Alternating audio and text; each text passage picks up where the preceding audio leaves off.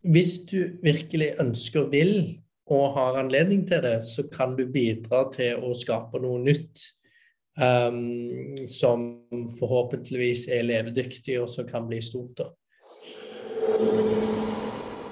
Murshid Ali en norsk seriegründer med blant annet Huddlestock, Norsk Solar og Skyfri på sin CV. Han startet sitt første selskap i 2009 og har mer enn et 10 år med global erfaring fra energi- og fintech-industrien. I denne episoden prater vi om hvorfor han nettopp har tatt en doktorgrad i økonomi, erfaringen sine med å ta gründerselskaper på børs, hans viktigste råd til førstegangsentreprenører, hva han vil fokusere på fremover, og mye, mye mer. Da starter vi episoden. Quarter den nye måten å gjøre research på selskaper. Med Quarter får du tilgang til konferansesamtaler, investorpresentasjoner og inntjeningsrapporter helt friksjonsfritt og rett på din mobil. Quarter ønsker å skape en helt ny måte for selskaper å nå ut til sine investorer på, og endre måten folk ser på investor relations. Quarter 100% gratis. De inkluderer selskaper fra 15 markeder i dag og planlegger å legge til flere. De prioriterer alltid etterspurte selskaper som kan fortelles om i appen, og brukere kan også legge igjen reaksjoner og bli hørt mens investorpresentasjonene foregår. Så sjekk ut Quarter, stava Q-U-A-R-T-R. Alle uttalelser av Kristoffer Vonheim eller gjestene i denne podcasten kun deres meninger og reflekterer derfor ikke meningene til Byn.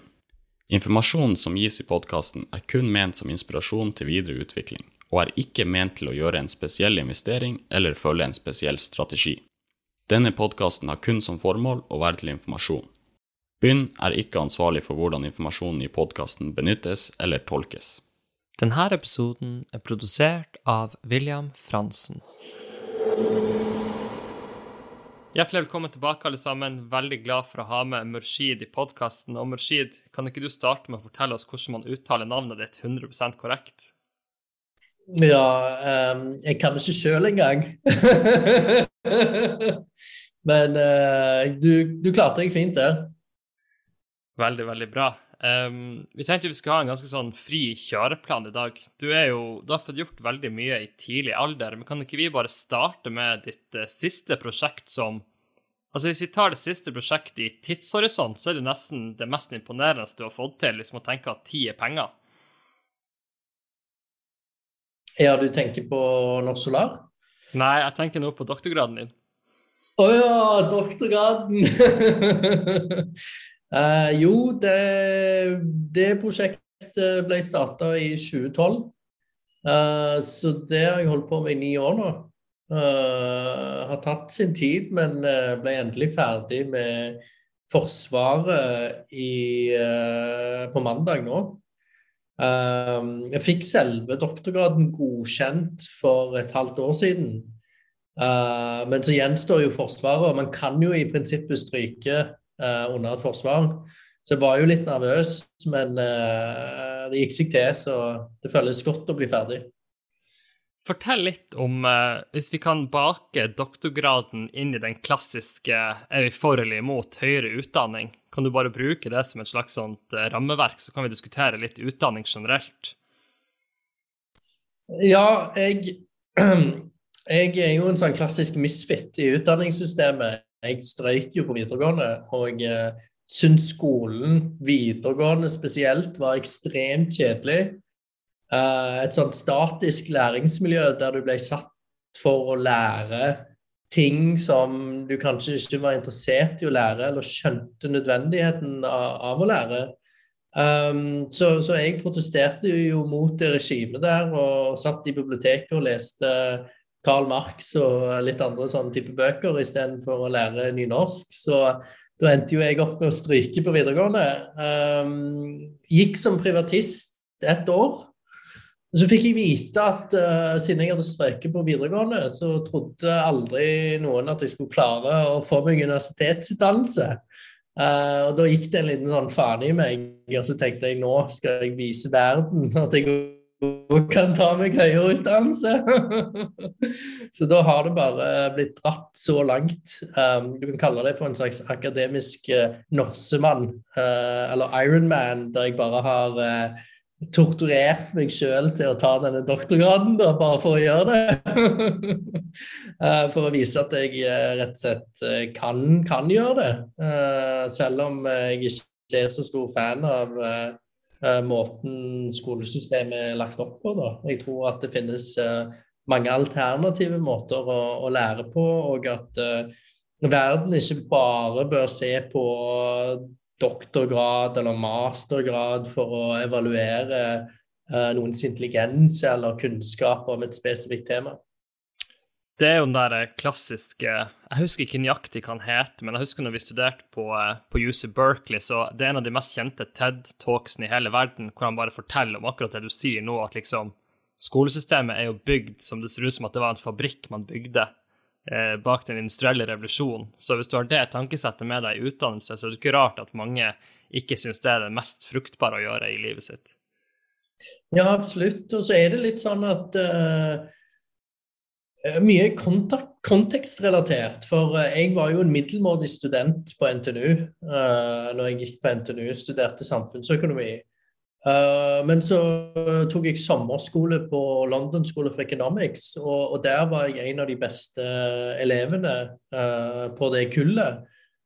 Og da konkurrerte jeg med folk fra Harvard og Cambridge og smarte folk fra hele verden. Og det fikk meg til å tenke litt, ok, i en sånn setting som dette, så jeg best. Men på NTNU så jeg ganske middelmådig. Hvorfor det sånn da? Det har litt med kontekst å gjøre, og kanskje litt med tilfeldigheter, og læringsmiljø, og alt det greiene. Helt enig. Hvis en gründer kommer til deg og sier, Murshid, jeg har lyst til at du skal investere i mitt selskap, men vil du jeg skal fullføre NHH, eller vil du at jeg skal bare gå i gang og starte bedriften med en gang? Igjen, det kontekstrelatert. Jeg ser du begynner å flire, men det må jo kunne være noen frameworks vi kan bruke. Ja, de som kjenner meg godt påstår at jeg litt sånn snobbete når det kommer til utdanning. Men det egentlig fordi for meg så det kanskje en mekanisme for å tenke at av og til så kan en utdanning være nyttig, men når det sagt så har jeg møtt mange ekstremt flinke gründere og folk som brenner for det de gjør, og de trenger ikke ha noe utdannelse i det hele tatt. Så det ikke en ekstremt viktig pekepinn, men når det sagt, så kommer det litt an på hvilken industri du opererer innenfor. Hvis du for eksempel finner en gjeng med gründere som kommer fra et anerkjent universitet som skal løse et problem som man vet at de kanskje har en viss kompetanse på, så vil de ha en kredibilitet som gjør det enklere å investere i dem. Så alle disse tingene spiller ballen med hverandre. Helt enig. Jeg tenker jo at i utgangspunktet så kan man jo si at det som knapphet på i verden, det egentlig folk som har lyst til å lære noe hele tiden. For klart, hvis du liker å lære ting, så spiller det jo ikke noen rolle om du bruker Khan Academy eller NHH. Og så tenkte jeg at det jo egentlig en bra segway til det her kodeprosjektet ditt. Kan du ikke bare kort bruke et par minutter og fortelle om det også? Ja, det kommer fra når jeg startet Huddlestock, så var jeg egentlig en sånn litt sånn naiv med tanke på mitt ansvar var å være daglig leder, markedsføringsansvar, administrasjon og så videre. Og så hadde jeg en co-founder som hadde det tekniske ansvaret, og jeg satte jo min lit til han for å finne de rette løsningene og bygge strukturen som passet oss best. Og jeg følte aldri at jeg derfor fikk et ordentlig eierskap til det prosjektet på en teknisk måte. Og jeg synes at i dagens moderne samfunn så bør man skjønne litt om hvordan teknologi bygd, hvilke språk som blir brukt, hvordan man bygger ting, hvordan du lagrer det på servere, sånn at du har tilgang til det, rettigheter knyttet til teknologi og så videre. Spesielt når det kommer til teknologiselskaper, og spesielt hvis du skal bevege deg inn forbi nye løsninger i fintech som krypto og så videre, så hjelper det å ha litt innsikt og kjenne ting da. Det jo kjempeinteressant, for på den ene siden så det jo så mange apper, og ting blir jo så desentralisert at nå kan du jo egentlig lansere hva som helst i dag, basert på bare gode verktøy, men spørsmålet jo, vi skal prate litt om Huddlestock da, men det jo et ganske sånn dypt teknisk produkt, så jeg vet ikke, når du sitter du har sagt du har sittet i møter med hedgefond og vært egentlig en Uber-gründer i et taxisjåførmøte, har du vel sagt med artig sammenligning, så det vel litt ok å sitte i et sånt møte og ha en teknisk forståelse av produktet du skal selge inn da. Ja, det det på flere plan. Så det noe av det jeg savner. Men samtidig, mange av de taxiselskapene i hermetegn som kjøper inn produktene, innkjøperne deres ganske lite tekniske. Så jeg var jo mest en sånn selger da, i disse møtene, og så hadde vi med oss CTO-en som hadde den tekniske innsikten. Så det ble en sånn fin måte å utfylle hverandre på. Men for tekniske folk så det ganske enkelt å skjønne om motparten ikke teknisk. Og det kan fort bli positivt eller negativt i kundemøter. Helt enig.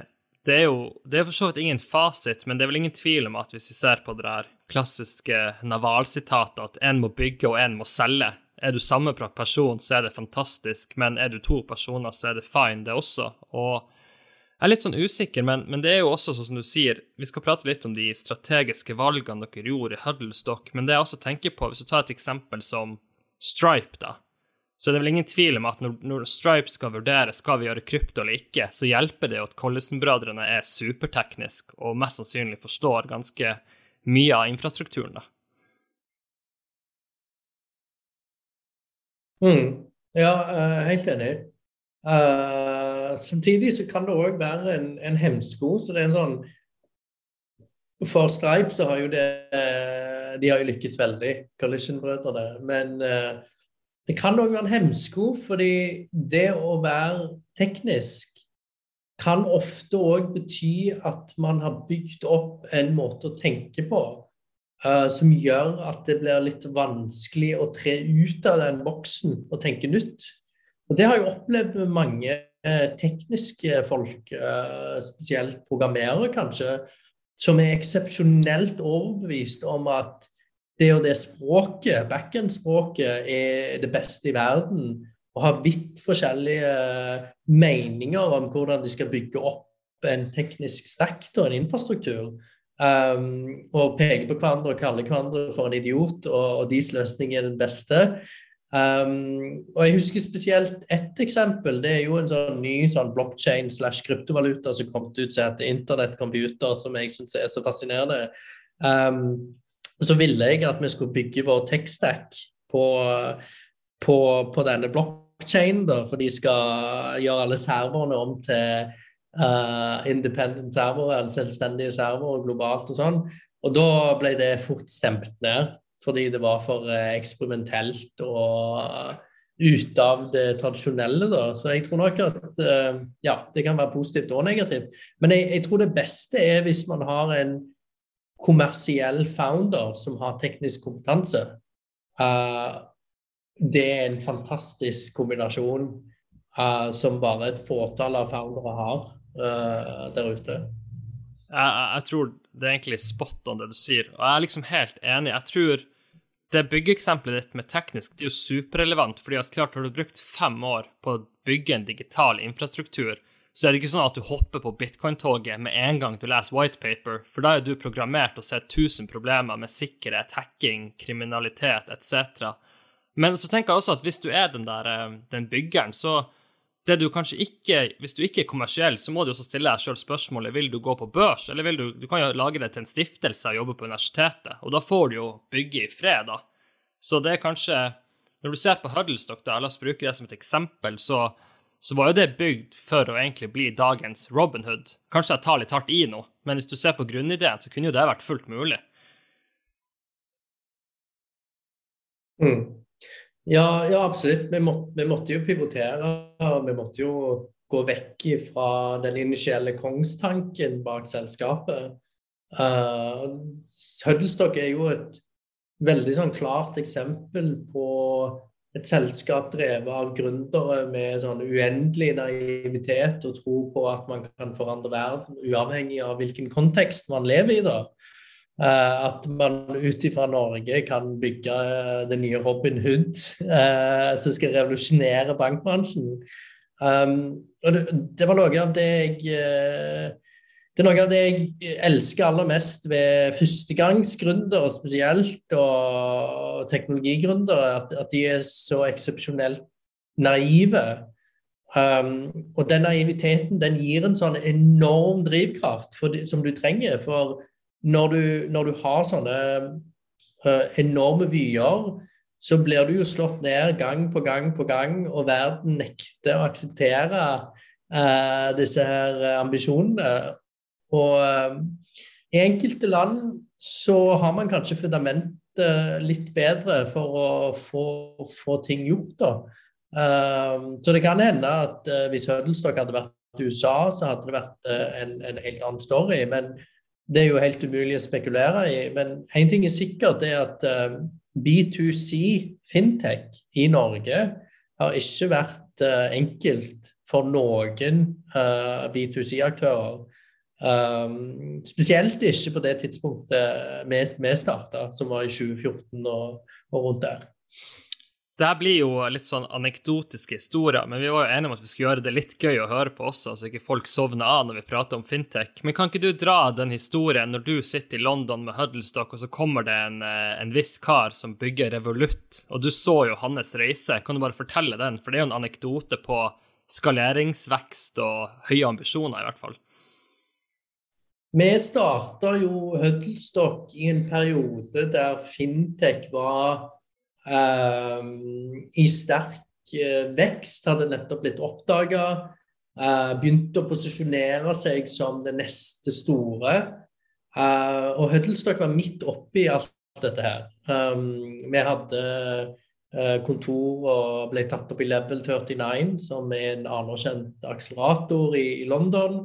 Vi ble nominert til årets fintech-pris i Storbritannia, sammen med blant annet Monzo Bank. Og det forteller bare litt om på en måte hvor vi selv posisjonerte selskapet, og hvor vi ble posisjonert da.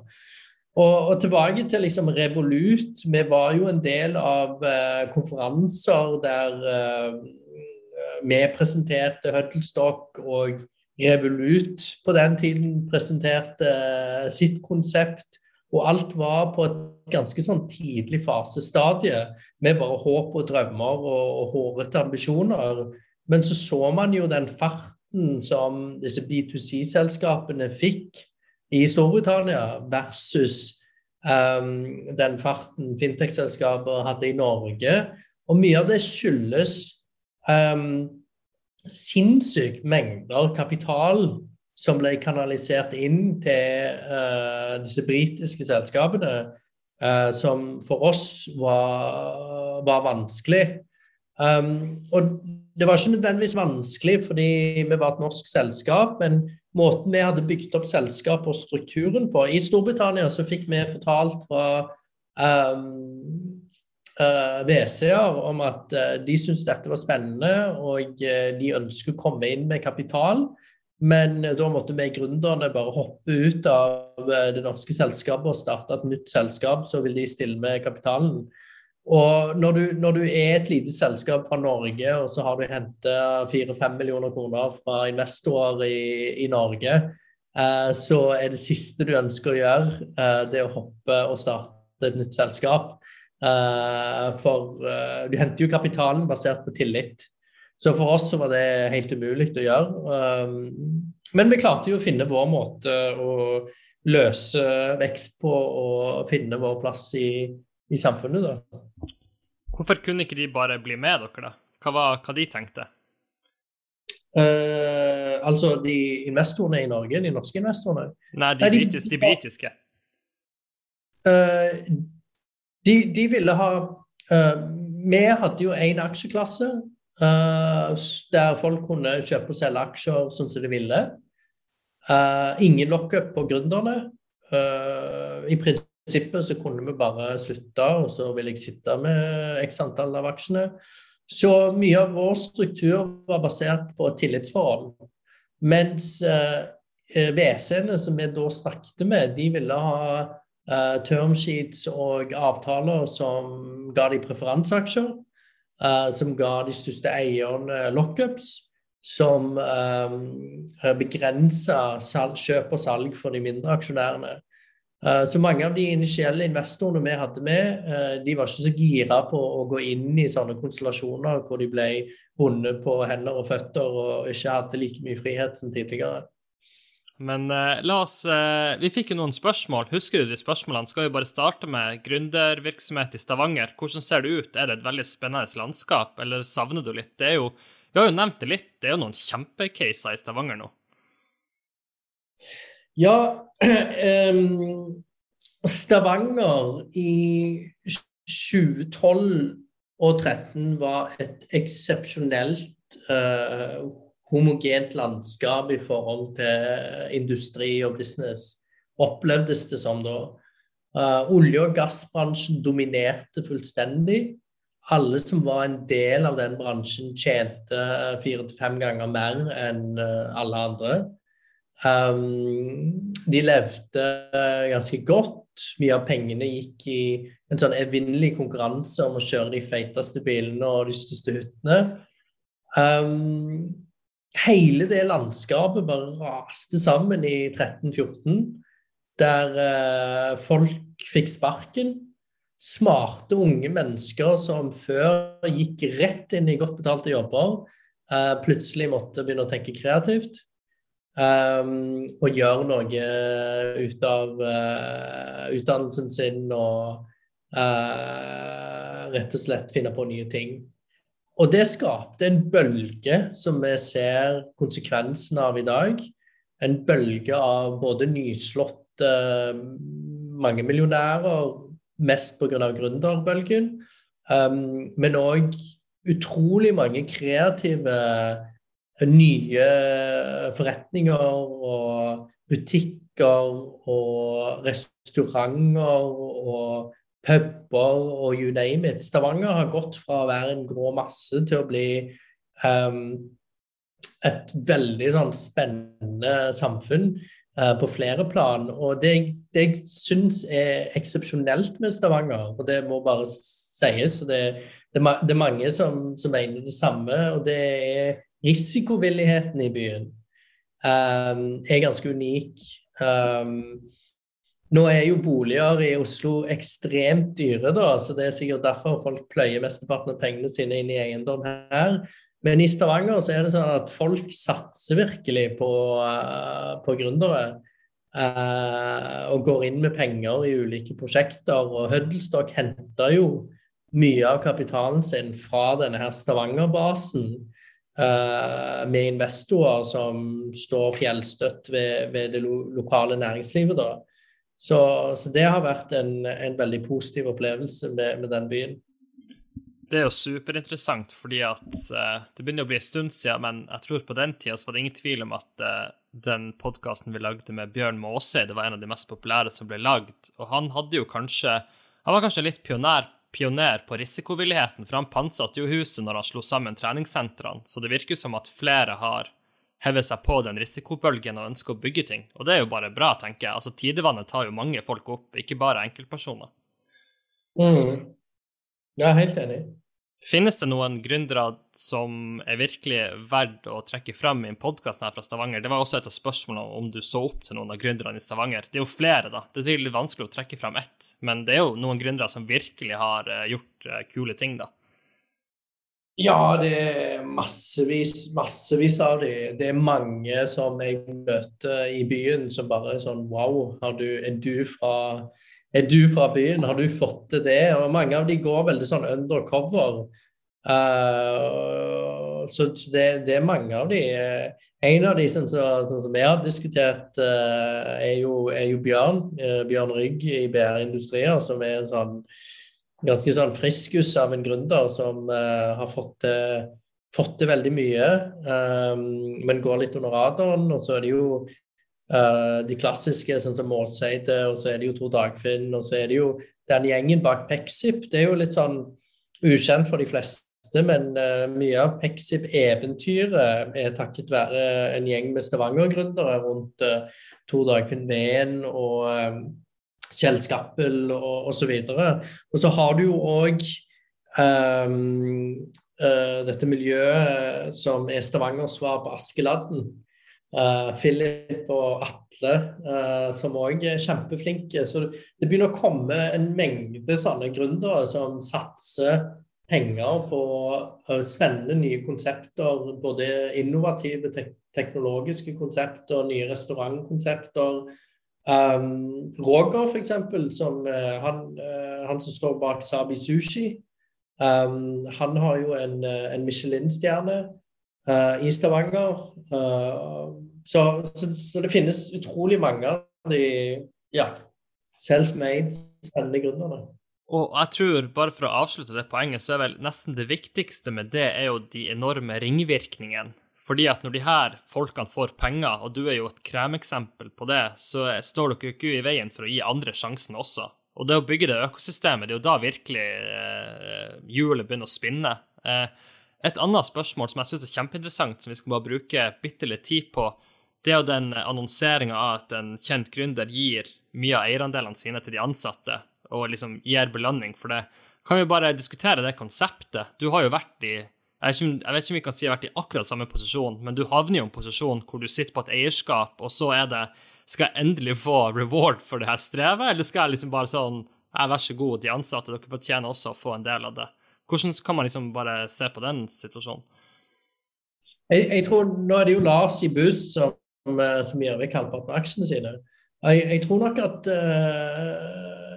for det første, det jo en eksepsjonell handling som viser at man tenker lenger enn bare sitt eget ve og vel og penger i egen lomme.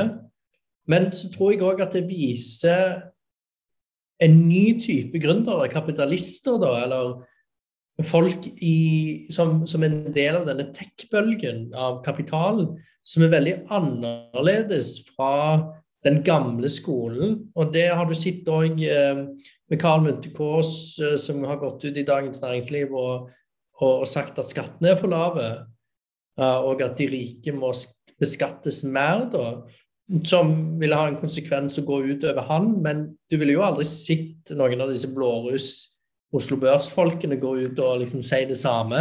Så jeg tror du ser et skifte i både verdier og et tankesett som beveger seg mot det bedre. Og jeg har jo sånn grunnleggende tro på at samfunnet konsekvent beveger seg mot et bedre sted å bo, og at vi som mennesker blir mer og mer dannet for hver dag som går nærmest, i forhold til mangfold, i forhold til ulikhet i samfunnet, i forhold til så mange ting. Så jeg har veldig tro på at den nye generasjonen som lykkes da, vil gjøre sånn som Lars har gjort, at man deler av de godene man har vært så heldig å bli en del av. For en annen ting at gründerlivet handler jo mye om mange gründere som jeg kjenner, de litt sånn, sånn nerds, og de litt sånn utenfor den populære sirkelen. De liksom ikke, det ikke nødvendigvis jockeys som blir gründerne. Alle sliter med et eller annet, og så ønsker de å gjøre noe ut av livet sitt, og så blir de gründere, så treffer de riktig. Mange har også blitt rike basert på flaks. Man skal ikke legge det under en stol. Plutselig så har du blitt rik på grunn av at ting har gått i riktig retning, eller at du har hengt med de riktige folkene, eller at du har jobbet en plass som har vært midt I blinken I forhold til verdiskapning og så videre. Og jeg tror man må være veldig sånn ydmyk på at de pengene som du har tjent, ikke nødvendigvis kommer av at man så jækla dyktig, men at man har vært så heldig å være I den situasjonen og har jobbet med andre mennesker og har vært I krigen sammen med de og skapt noe, og dermed så har du et ansvar å gi tilbake til samfunnet. Tror jeg veldig viktig da, så ja. Jeg helt enig, og I motsetning til deg så var jo jeg helt ubrukelig på skolen. Men en ting jeg husker var jo den der, jeg tror det var på Berkeley, du vet den der nyttekurven, så når du tjener et visst beløp, så faller bare på en måte gleden av den neste tusenlappen. Og det jo ingen hemmelighet at den slår inn lenge før folk skal forestille seg at den slår inn. Jeg vet ikke om den slår inn på 750 000, eller de lærde strides jo, men altså et par millioner så går nytten ned. Noen vil jo kunne påstå at det blir på en måte verre, for hvis du skal forsvare en stor milliardformue, så skal det jo passe på mange ting. Altså, da det jo plutselig ting som går på privatliv og så videre du skal passe litt på. Men bare siste refleksjoner, hvis vi ser inn mot 2022 da, det jo ingen hemmelighet, du har snakket litt om krypto, at du veldig interessert I det, men kan du fortelle om noen milepæler du har satt deg selv? Nå jo på en måte doktorgraden godkjent, så hvordan mål skal erstatte det store målet for eksempel? Og så skal du I tillegg bygge de selskapene videre da. Nå for aller første gang så har jeg bare ett prosjekt jeg jobber med, som jeg på en måte mitt hovedprosjekt. Det har jeg ikke hatt siden Norsako I 2010, tror jeg. Men da skal jeg bli forfatter og skrive novelle, så jeg holder på med det også.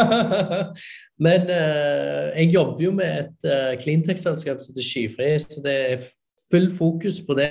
Men innerst inne så har jeg mye erfaring og kunnskap på innenfor fintech-bransjen.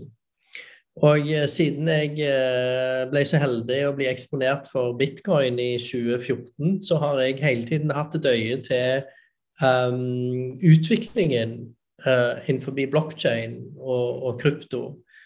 Og jeg ser mulighetene som ligger I det rommet der.